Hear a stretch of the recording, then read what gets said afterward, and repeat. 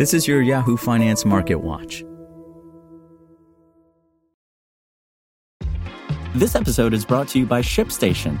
You know, some things take a lot of work, like sending little robots to far-off distant planets. And just as that's challenging, so too is running a successful e-commerce business, especially when there's so much to do. So I want to introduce you all to ShipStation. Now, I love using ShipStation because of its easy-to-use dashboard, which makes managing orders and printing labels a breeze and super smooth. Oh, and the customer service is just out of this world. It's exactly what you need to help grow your business. Sign up for your free 60-day trial at shipstation.com/technews. That's shipstation.com/technews. This is Yahoo Finance Daily, a daily update on the top business, finance, and stock market news from around the world. Let's jump into today's stories.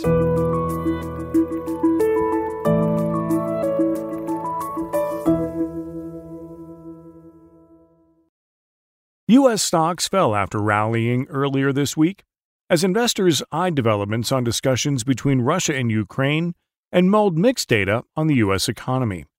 The S&P 500 declined, the blue chip index ended a 4-day winning streak as technology shares led declines, pulling the Nasdaq Composite down by 1.2%. The CBOE Volatility Index, or VIX, rose back above 20 after reaching its lowest level in more than 2 months on Tuesday.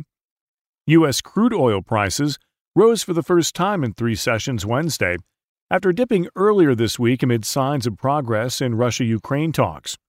Russia said it was easing military action in Ukraine's capital Kyiv and northern city Chernihiv, and was prepared to set a meeting between Russian President Vladimir Putin and Ukraine's President Volodymyr Zelensky, following a draft peace agreement. However, as of Wednesday, some media reports suggested strikes were still taking place near both major cities in Ukraine.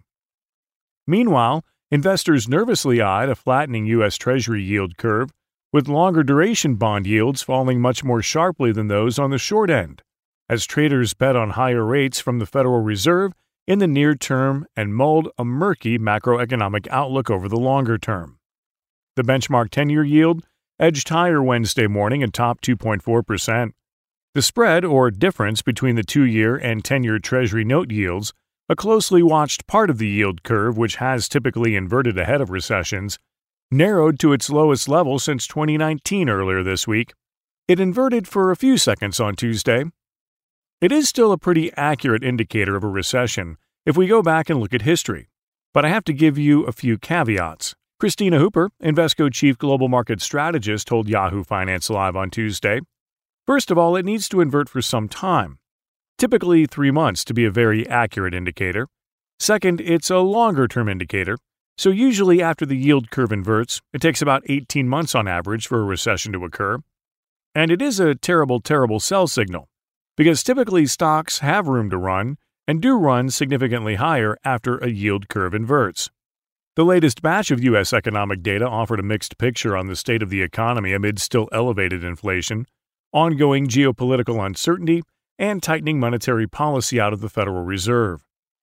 Job openings held little change at about 11.3 million in March, far outpacing new hires at 6.7 million to reflect persistently rampant labor supply shortages.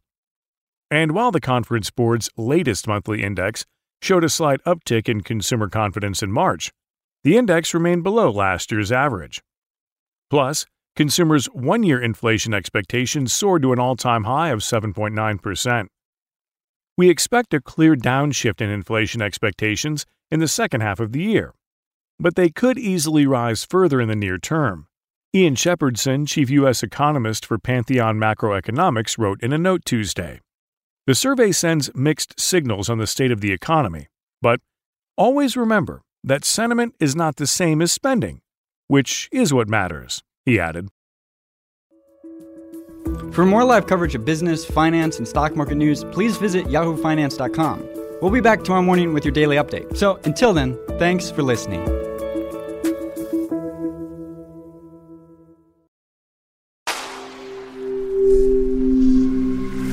Spoken Layer.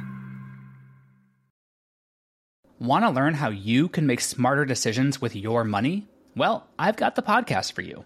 I'm Sean Piles, and I host NerdWallet's Smart Money Podcast.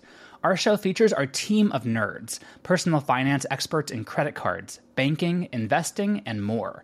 And they'll help you make the most of your money while cutting through the clutter and misinformation in today's world of personal finance.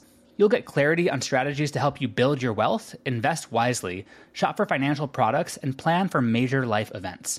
Listen to NerdWallet's Smart Money Podcast wherever you get your podcasts.